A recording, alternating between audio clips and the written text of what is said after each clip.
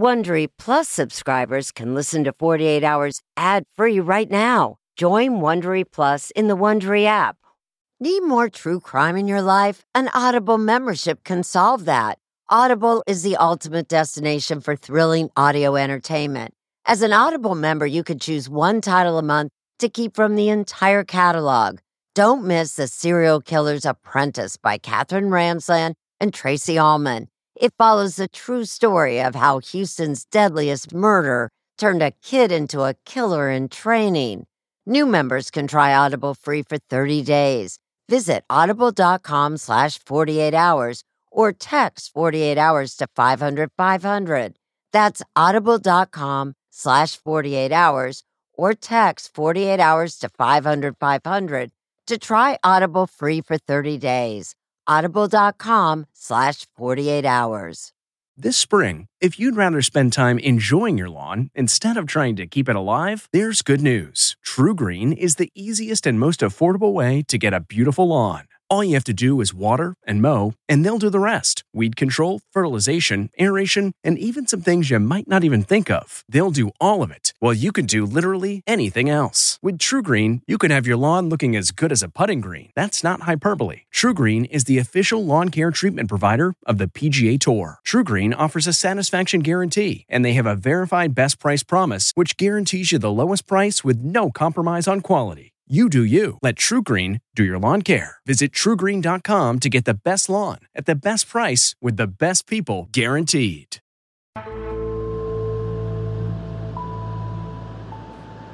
I love his smile. He has a beautiful smile. And look at his eyes. They just sparkle. My name is Sharon Krausnick, and I'm Jim's wife. I've been his wife for 23 years.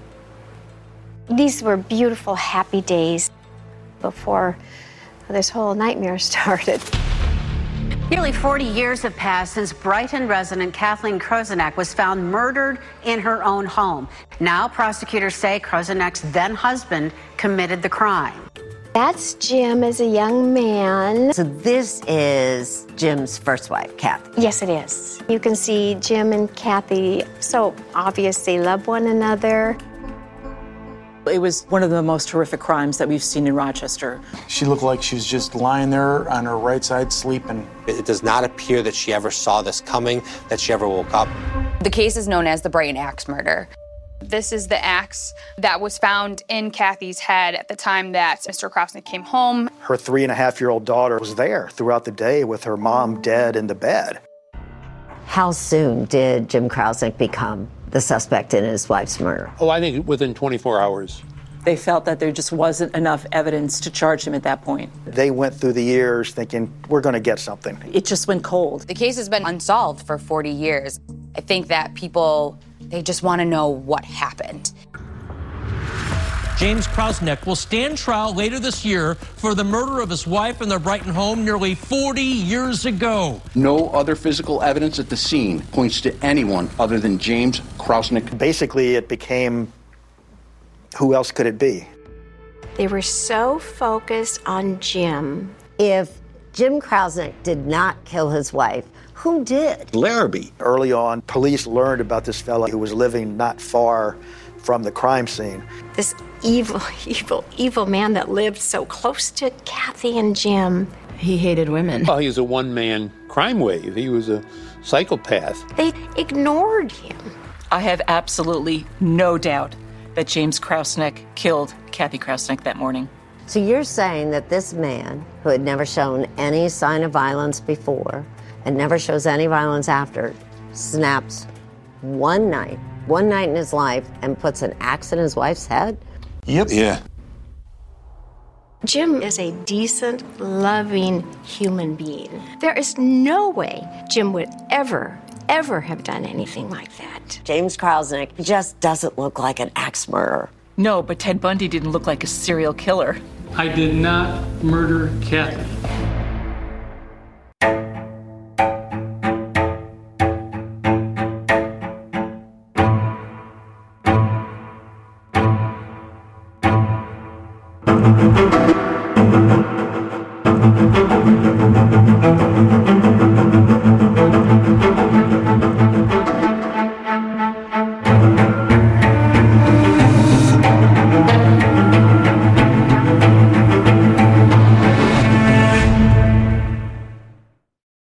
This episode is brought to you in part by June's Journey. Picture it, the glamour of the roaring 20s wrapped in a mystery that only you can solve. Dive into June Parker's captivating quest to uncover scandalous family secrets. With your keen eye for detail, find hidden clues and solve mind-boggling puzzles. It's all about observation, intrigue, and drama. But beware. Each clue leads deeper into a thrilling storyline filled with danger and romance. June needs your help, detective. Download June's Journey for free today on iOS and Android. Your adventure awaits. That's not just the sound of that first sip of Morning Joe. It's the sound of someone shopping for a car on Carvana from the comfort of home. That's a good blend. It's time to take it easy, like answering some easy questions to get pre-qualified for a car in minutes. Talk about starting the morning right. Just like customizing your terms so your car fits your budget. Visit Carvana.com or download the app to experience car shopping the way it should be. Convenient, comfortable. Ah.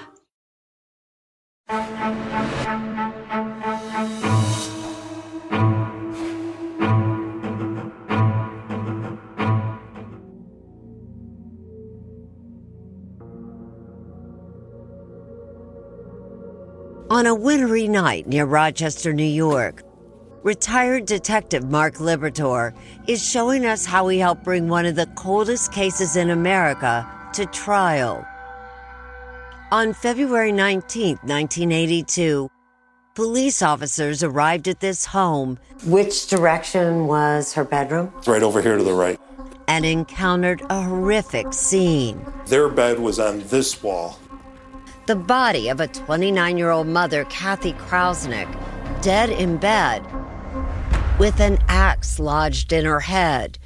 It was a single blow to the head, and she died instantly, according to the medical examiner.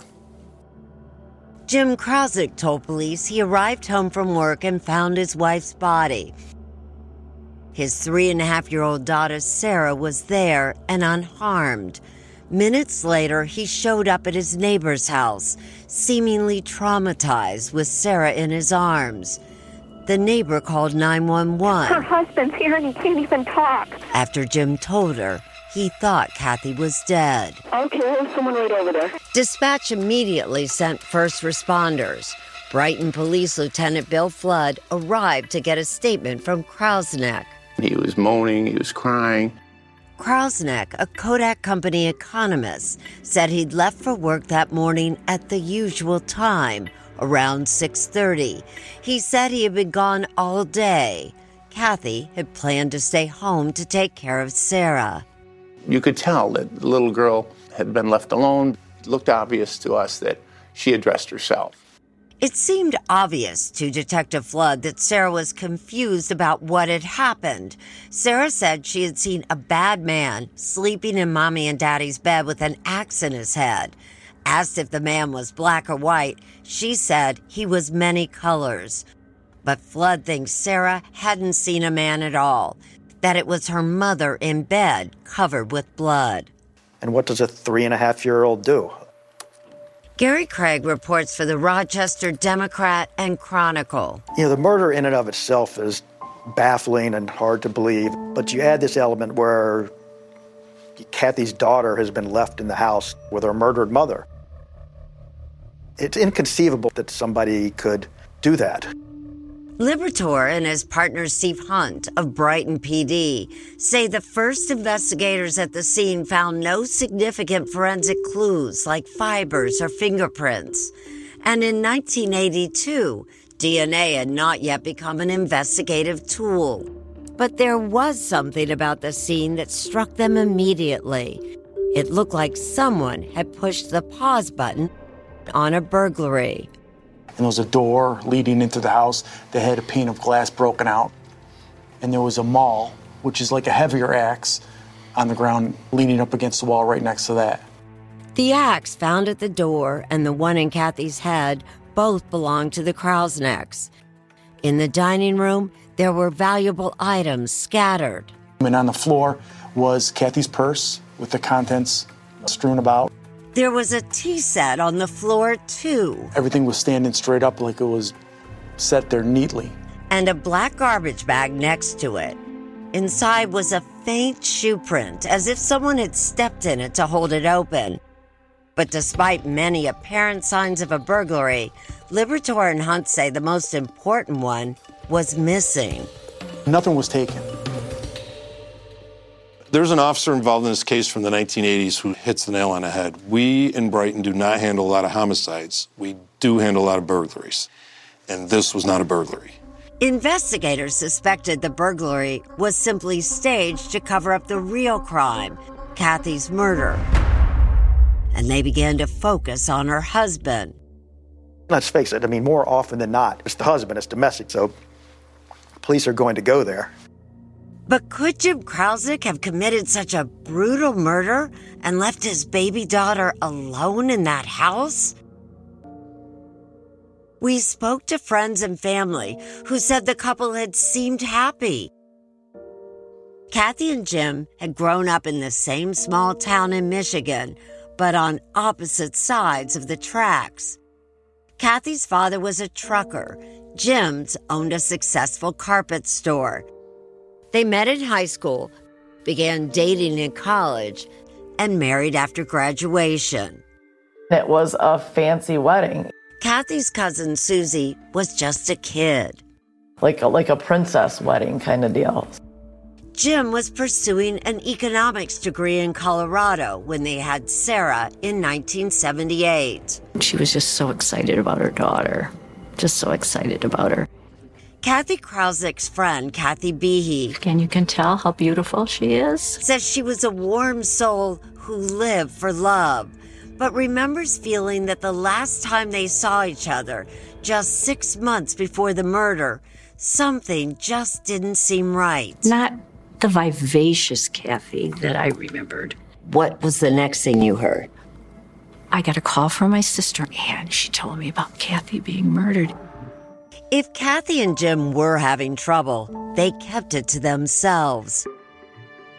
But police grew suspicious when they discovered a pamphlet in the couple's car that offered services including marriage counseling. And there was more. When they went to Kodak, they learned that Jim Krausnick had gotten his job under false pretenses, claiming to have a PhD when he never actually completed the program. There was also Krausnick's behavior. Newspaper reporter Gary Craig says initially he was cooperative. He was willing early on to give statements. Krausnick had spoken to investigators that night and the next morning, even agreeing to another meeting that afternoon. But when the time came, he was gone. Less than 24 hours after he found his wife murdered. Yes. Krausnick's parents had driven from Michigan and returned there with Jim and Sarah. Police say Jim left town without telling them. I wouldn't consider it normal, but this is America, and he's free to do so. When Rochester authorities followed them to Michigan, Krausnick continued answering their questions and even provided hair and blood samples. 10 days after the murder, he hired a lawyer. By this point, police were focused squarely on Jim Krausnick, but they had a problem. They needed to establish exactly when the murder had happened. Had Jim even been at home at the time? Remember, he told police he left for work at about 6:30 a.m. Back in 1982, the time of death gave a very broad range. The science was that you really could not pinpoint. Autopsy findings reportedly narrowed the time of death to between 4:30 a.m. and as late as 7:30 a.m., an hour after Krausnick claimed to have left the house. With no direct evidence against him, nor any clear motive, authorities didn't want to try their luck with a jury. The investigation went cold. No one was ever charged with the crime. Krausnick and Sarah eventually moved out west. He would briefly wed twice more before marrying his current wife, Sharon, 23 years ago, never dreaming that his past would come looking for him. We were in the bedroom. It was about 9 or 9:30 in the morning, and we heard the doorbell ring.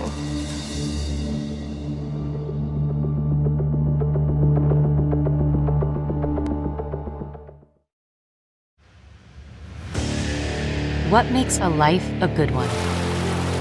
Is it the adventure you have? Or the friends you find along the way? Maybe it's pursuing your passion while striving to protect, defend, and save what you believe in every single day. So, what makes a life a good one? In the Coast Guard, we think it's all of the above and more, but you'll have to find out for yourself. Visit gocoastguard.com to learn more.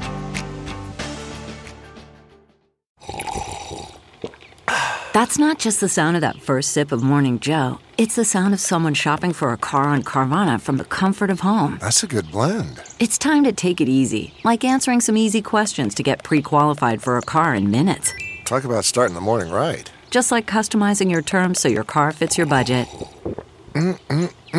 Visit Carvana.com or download the app to experience car shopping the way it should be. Convenient, comfortable. Ah.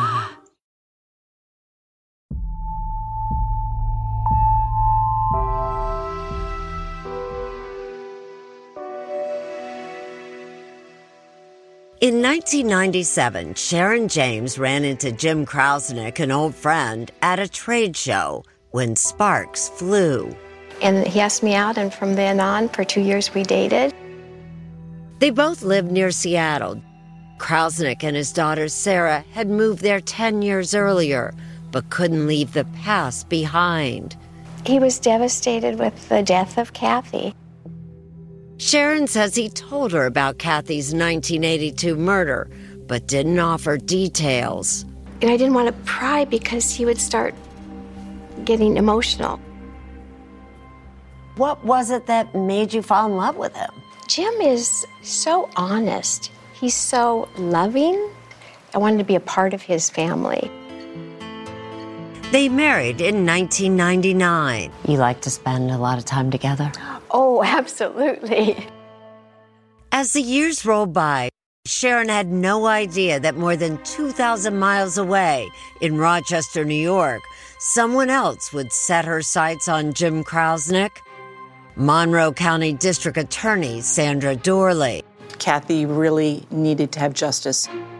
In 2015, the FBI provided resources to help Brighton police with their investigation.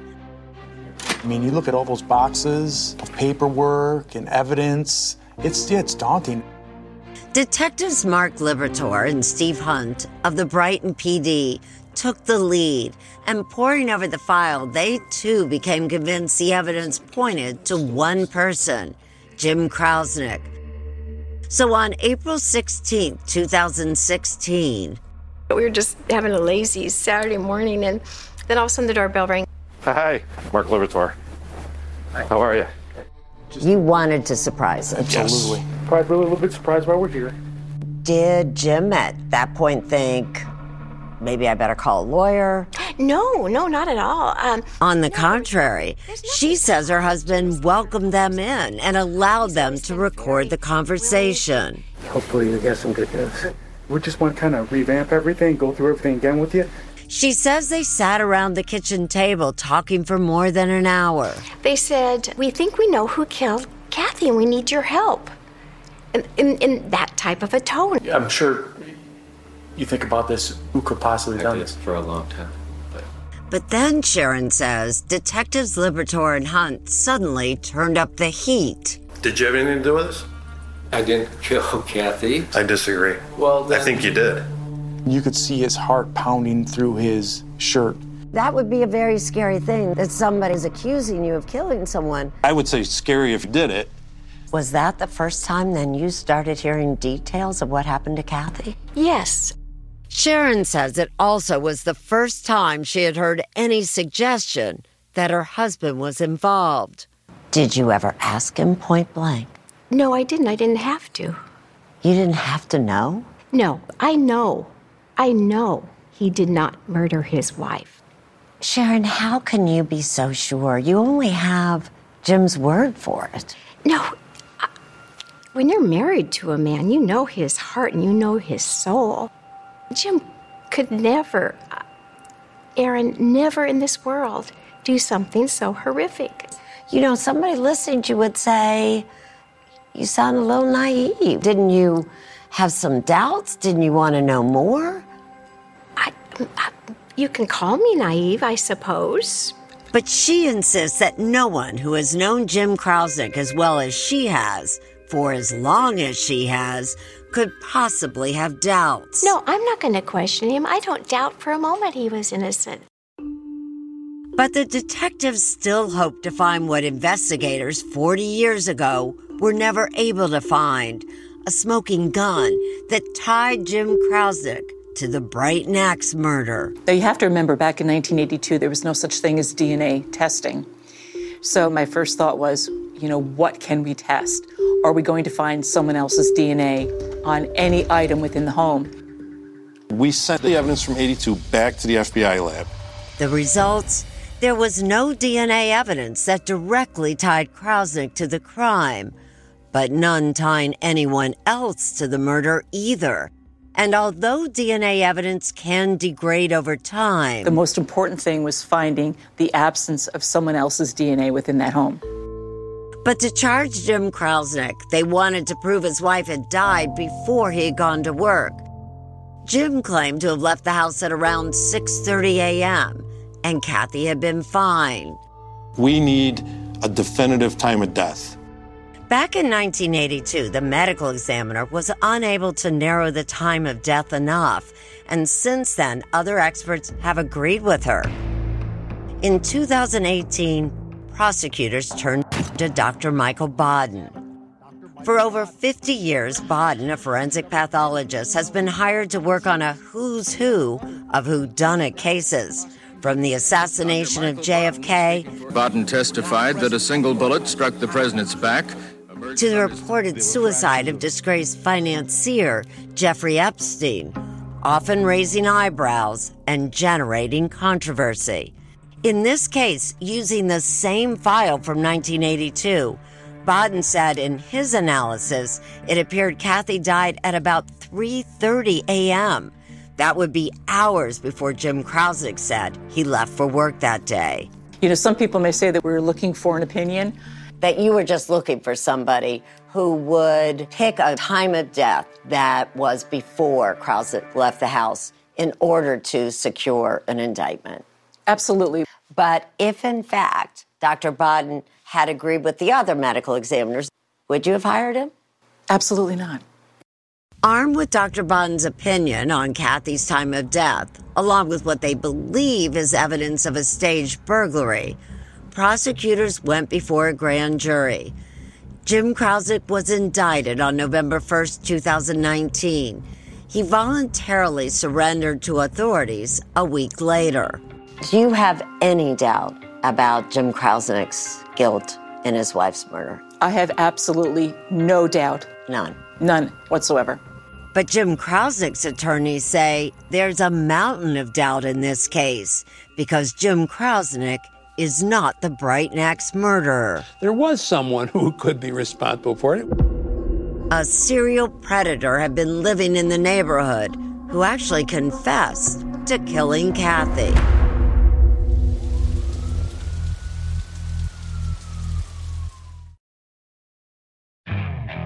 Okay, picture this. It's Friday afternoon when a thought hits you. I can spend another weekend doing the same old whatever, or I can hop into my all-new Hyundai Santa Fe and hit the road. With available H-Track all-wheel drive and 3-row seating, my whole family can head deep into the wild. Conquer the weekend in the all-new Hyundai Santa Fe. Visit HyundaiUSA.com or call 562-314-4603 for more details. Hyundai, there's joy in every journey. CarMax is putting peace of mind back in car shopping by putting you in the driver's seat to find a ride that's right for you. Because at CarMax, we believe you shouldn't just settle for a car. You should love your car. That's why every car we sell is CarMax certified quality, so you can be sure with upfront pricing that's the same for every customer. So don't settle. Find love at first drive and start shopping now at CarMax.com. CarMax, the way car buying should be.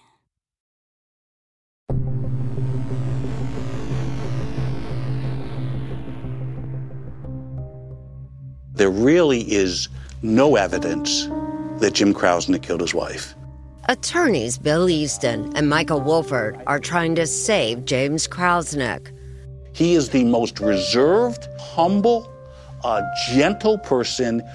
A man both believe had zero motive for murder. They had a wonderful relationship. They had a wonderful family. And so his lawyers insist that February 19, 1982 was a typical morning in a home defined by love until a stranger slipped in and took it all away. Jim Krausnick went to work. Someone came in and killed Kathy Krausnick. We think that someone was Ed Larrabee. Ed Larrabee, a monster just down the road. He was just a violent son of a gun and terrible, terrible human being. From Rochester's back streets to New York's toughest prisons, Ed Larrabee had a reputation and record as a violent sexual predator. Larrabee hunted women. He was a psychopath. Before dying in prison in 2014, Larrabee was locked up for a total of 32 years on charges that ultimately included attempted murder, robbery, and his sixth specialty, rape. But all too often, Larrabee was released back on the streets. And every time he was free, he would rape again. He liked to laugh at women and humiliate them. You probably know as much about Ed Larrabee as anyone. I think so. Right? Yeah. Rachel Rear wrote Catch the Sparrow, a harrowing story painfully close to home. It's about the murder of my stepsister in 1991. 27-year-old Stephanie Kopczynski was a music teacher and violinist when her life tragically intersected with Ed Larrabee's. It's mind-boggling to me that he was ever free. In 1991, freshly paroled after serving a sentence for robbery, Larrabee had come back to the suburbs of Rochester, his familiar hunting ground. He got the job at Newcastle apartment complex, which is where my stepsister lived. Larrabee himself said that they were foolish to hire him. It wasn't long before Stephanie went missing. It was like she evaporated. Stephanie Kopczynski's death rattled many when she disappeared from her apartment in 1991. Her remains found 7 years later. The remains of Stephanie Kopczynski lay scattered in a shallow stream bed. She had been strangled. More than a dozen years later, Larrabee, by then convicted of other crimes and back in prison, admitted he was her killer. What made him confess to Stephanie's murder? What ultimately made him confess was that he was dying.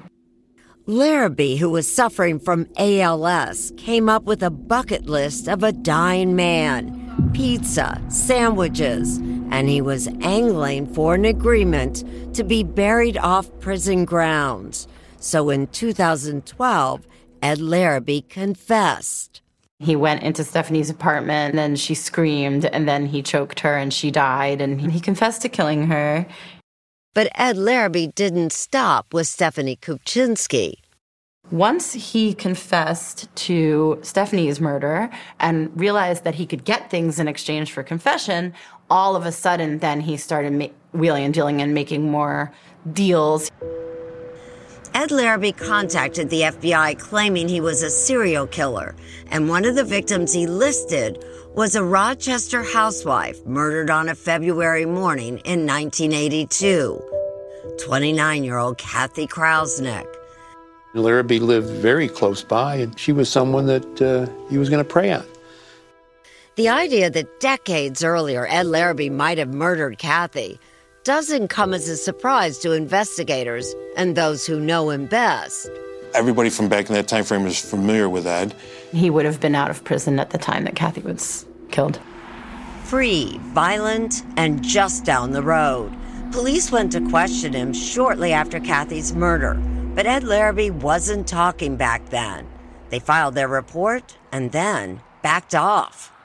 And is it fair to say the police dropped the ball in that case? Because you've got a sexual predator within minutes of the house and they don't do anything more than visit him once? Oh, I think it's very fair to say that. To have apparently ignored Ed Larrabee in 1982 Whether he did or didn't do it is clearly was just a major lapse in the investigation. I don't know that I'd use the phrase drop the ball. And unfortunately, the officer and the sergeant who approved that report are both deceased. Still, the FBI and detectives Libertor and Hunt don't believe Ed Larrabee murdered Kathy. He was a bad man. He was. That's one way to put it. He's a bad man, but he's not our bad man. This is a guy who has a long history of hurting women, and he's confessing to killing Kathy Krausnick. Yeah, but his confession was way off base. Why are you so sure it's not Edward Larrabee? Because his confession didn't match up to the facts. As simple as that. Larrabee said Kathy had dark hair when in fact she was blonde, that she was heavyset when she wasn't. Even Rachel Rear, who knows all too well the damage Larrabee can do, doesn't believe he killed Kathy. To me, I was like, it's not his MO. I don't think he was a serial killer. He's a serial rapist.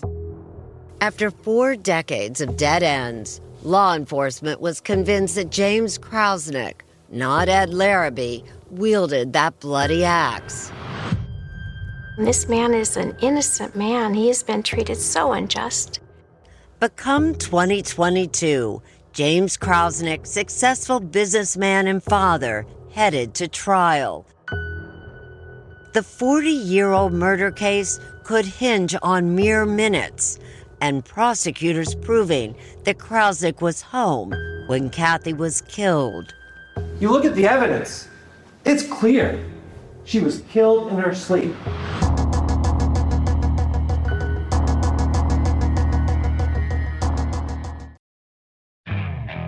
Okay, picture this. It's Friday afternoon when a thought hits you. I can spend another weekend doing the same old whatever, or I can hop into my all-new Hyundai Santa Fe and hit the road. With available H-Track all-wheel drive and 3-row seating, my whole family can head deep into the wild. Conquer the weekend in the all-new Hyundai Santa Fe. Visit HyundaiUSA.com or call 562-314-4603 for more details. Hyundai, there's joy in every journey. At Amica Insurance, we know it's more than just a car or a house. It's the 4 wheels that get you where you're going and the 4 walls that welcome you home. When you combine auto and home insurance with Amica, we'll help protect it all. And the more you cover, the more you can save. Amica. Empathy is our best policy.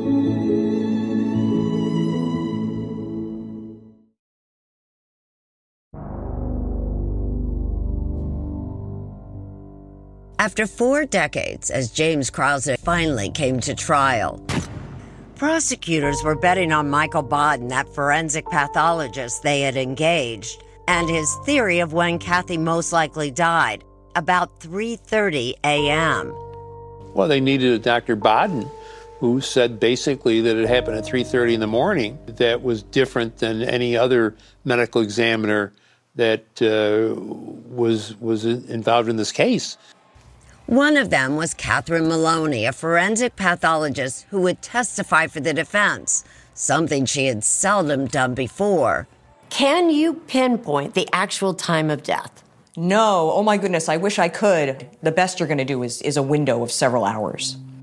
Dr. Maloney thinks it's possible Kathy could have died much later in the day. I mean, so you're saying that Dr. Baden is wrong? I disagree with him. I think he's wrong. I think she likely died sometime between like 5 a.m. and 1 p.m. Timing of the death seemed crucial. If Kathy was murdered in the dead of night before Jim Krausnick went to work, then prosecutors say her killer wasn't an intruder. It had to be her husband. In opening statements today for the James Krausnick trial, The stage was set for a gruesome drama in search of its final act. What makes this case so unique is it happened over 40 years ago. Over those decades, hearts have been broken, relationships shattered. Really, how would you describe the last 40 years on your family? It's been a terrible, it's just god-awful. And Cousin Susie Jakumovich witnessed the shift in Kathy's now 95-year-old father, Bob Schlosser, who today believes Krausnick is a killer, but for years was certain his son-in-law was innocent. I just didn't think that he would do such a thing. I mean, had there ever been a real serious problem in their marriage that anybody had heard of? No, not that I knew of. But investigators believe the marriage was secretly crumbling. He snapped, is what we believe. He just snapped. People look at Jim Krausnick. He just doesn't look like an axe murderer. What's the axe murder look like? Bob believes that over time, Krausnick began separating Sarah from her mother's family, the child who was home when her mother was murdered. We didn't see Sarah anymore. Not only was Kathy taken away, Sarah was taken away. Sarah's a grown woman now, firmly standing by her dad, as sure that he's innocent as prosecutors Constance Patterson and Patrick Gallagher are certain he's Kathy's killer. No doubt at all. Absolutely no doubt in my mind. But as the trial moved forward, lawyers on both sides confessed that they had a daunting challenge: time itself. Dealing with memory issues, dealing with deceased witnesses. Witnesses can't recall what happened 40 years ago. So investigators pursued evidence that didn't rely on the frailties of memory. They homed in on the physical crime scene. I wanted to not only prove that Kathy was clearly killed in the early morning hours, but also prove that it was a staged burglary. There's a lot of questions and things just didn't make sense. Authorities argued the scene was staged by someone who had no idea what a burglary looked like. The house wasn't ransacked. In fact, there was cash on the dresser in the room where Kathy was killed that wasn't taken. The broken glass, the seemingly precise placing of that maul. They wanted us to believe that the maul was used to break that pane of glass. That silver tea set, barely disturbed. And when you looked at the pieces that don't fit, the reason they don't fit is because it was a staged burglary. Then there was that faint shoe print investigators found inside this garbage bag. Prosecutors thought the print told a story. The only way that gets in there is when the bag is being opened, when items are being placed in that bag. And somebody is putting their foot on there so they can hold it open? So you're stepping on the edge of that bag, holding one edge, and you're placing that silver in the bag. Investigators say the print was from special footwear, a boat shoe. And why boat shoe? And so there's a picture in that bedroom where you can see next to the bed, you can see these boat shoes. And whose shoes are those? And those are James Krausnick's shoes. He's a boat shoe wearing guy, and we don't have murderers running around in February in the wintertime wearing boat shoes and killing people. But the shoes Krausnick wore back then were not tested to see if they were a match. And his lawyers say it's not just the wrong theory, it's the wrong man. They say it's Ed Larrabee, that career criminal, who before he died had confessed to killing Kathy. He lives 4-minute walk away. But there's the problem of Larrabee's M.O. Remember, he was a repeat sex offender. Was there any sign that Kathy had been sexually assaulted or that she had had any contact at all with her killer? None whatsoever. Do you believe that there was tunnel vision in this investigation? I think it would almost be the dictionary definition of tunnel vision. There was this overwhelming urge and desire to solve the crime, and it had to be Jim Krausnick. I know he did it. I know it was him. Come closing statements, cameras were allowed into the courtroom as lawyers made their final pleas. The mystery of Kathy Krausnick's death remains to this day, and we submit it has not been resolved by this trial. Common sense tells you this was a staged burglary. Those are the only reasonable inferences that can be drawn from this case. There are no eyewitnesses. There are no ear witnesses. There is no direct evidence. That was the case 40 years ago, and that's the case now. But Gallagher reminded the jury of that timestamp, 3:30 a.m., that pathologist Michael Baden put as Kathy's possible time of death. Common sense tells you she died early that morning. As we said at the outset, there is no new evidence, simply a new opinion by Dr. Baden. We don't think that cuts it. 40 years after that awful day, the case would now go to a jury. Were you worried? I was worried, yes. And Jim being the husband, and that's being the typical fall guy, the husband must have done it. I was very fearful. What do you make of the case against Jim Krausneck? See a timeline of how the investigation unfolded at 48hours.com. Okay, picture this. It's Friday afternoon when a thought hits you. I can spend another weekend doing the same old whatever, or I can hop into my all-new Hyundai Santa Fe and hit the road. With available H-Track all-wheel drive and 3-row seating, my whole family can head deep into the wild. Conquer the weekend in the all-new Hyundai Santa Fe. Visit HyundaiUSA.com or call 562-314-4603 for more details. Hyundai, there's joy in every journey. Welcome to Fail Better, David Duchovny's new podcast with Lemonada Media. On Fail Better, David, who has experienced both low and high-profile failures throughout his life, explores the vast world of failure, how it holds us back, propels us forward, and ultimately shapes our lives. Each week he'll chat with guests like Ben Stiller, Bette Midler, and more about how our perceived failures have actually been our biggest catalysts for growth, revelation, and even healing. Through these conversations, he hopes listeners can learn how to embrace the opportunity of failure and fail better together. Fail Better is out now wherever you get your podcasts.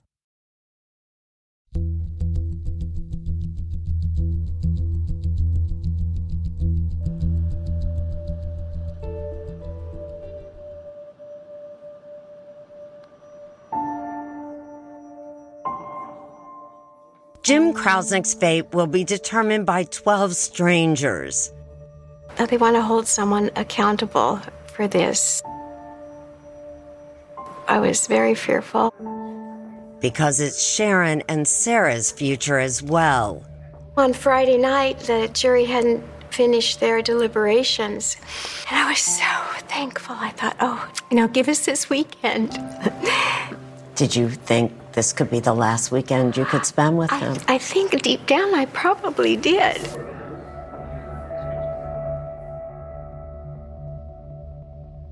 Altogether, it takes the jury less than 10 hours of deliberations. Would the foreperson please rise? To reach a verdict. Guilty. Jim Krausneck is guilty of second-degree murder. I remember standing up, but I saw this one deputy across from me, and I said, please let me hug my husband. He said, no, I can't. We got our justice. For 40 years, thank God we got it. He's innocent. Unfortunately, there is a presumption of guilt. If the husband is living in the home and the wife is killed, he's almost presumed guilty. Defense attorney Mike Wolford says that Jim Krausneck was convicted because of who he was, not what he did. I think there was a gut reaction on the part of the jurors that, he probably did it. But the jurors we spoke to insisted they decided this case on the evidence. Evidence they admit had divided them at the start. I just kept thinking someone else really could have done this. The forensics did not point to anybody else. The first time they voted, we were told 6 said guilty, 3 not guilty, 3 undecided.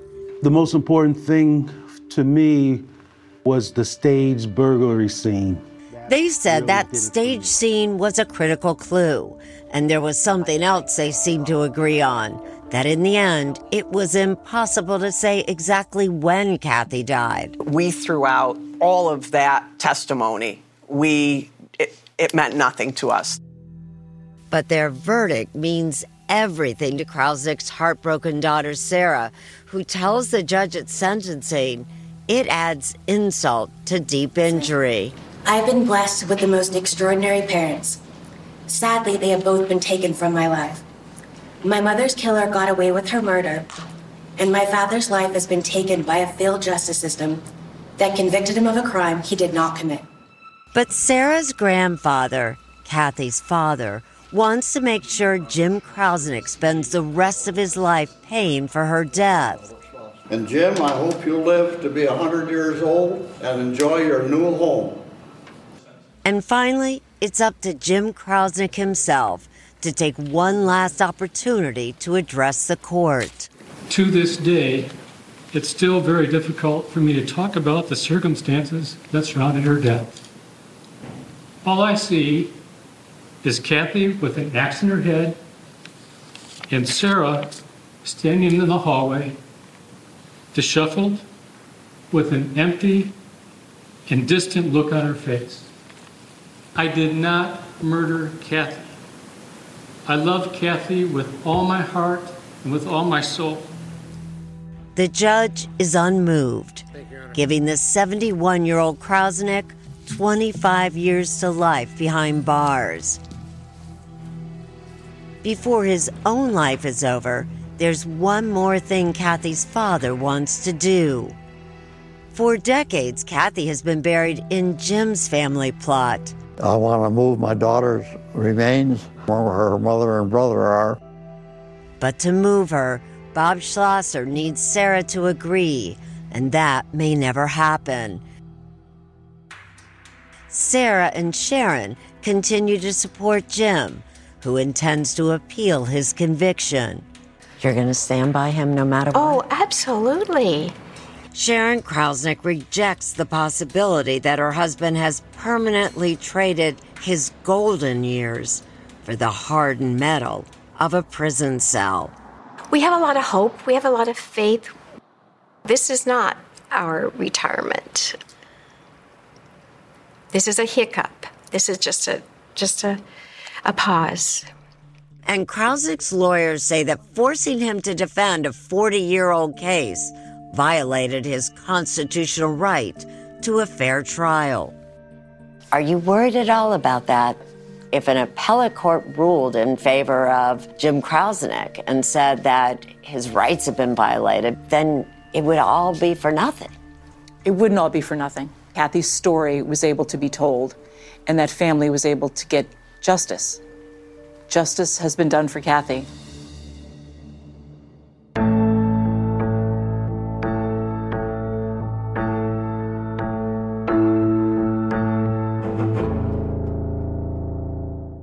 I'm Erin Moriarty, and this is My Life of Crime. Listen to My Life of Crime from 48 Hours wherever you get your podcasts.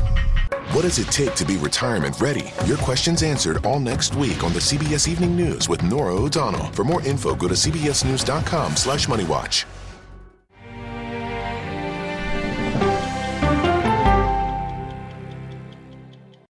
Hey, Prime members, you can listen to the 48 Hours podcast ad-free on Amazon Music. Download the Amazon Music app today. Or you can listen ad-free with Wondery Plus in Apple Podcasts. Before you go, tell us about yourself by completing a short survey at Wondery.com/survey.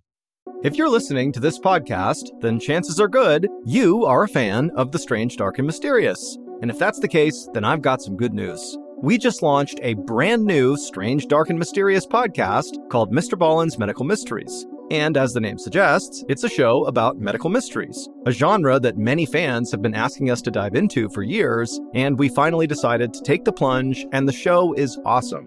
In this free weekly show, we explore bizarre, unheard of diseases, strange medical mishaps, unexplainable deaths, and everything in between. Each story is totally true and totally terrifying. Go follow Mr. Ballen's Medical Mysteries wherever you get your podcasts, and if you're a Prime member, you can listen early and ad-free on Amazon Music. A story of betrayal you would struggle to believe if it wasn't true. Listen to Blood is Thicker, The Hargan Family Killings, early and ad-free on Wondery Plus.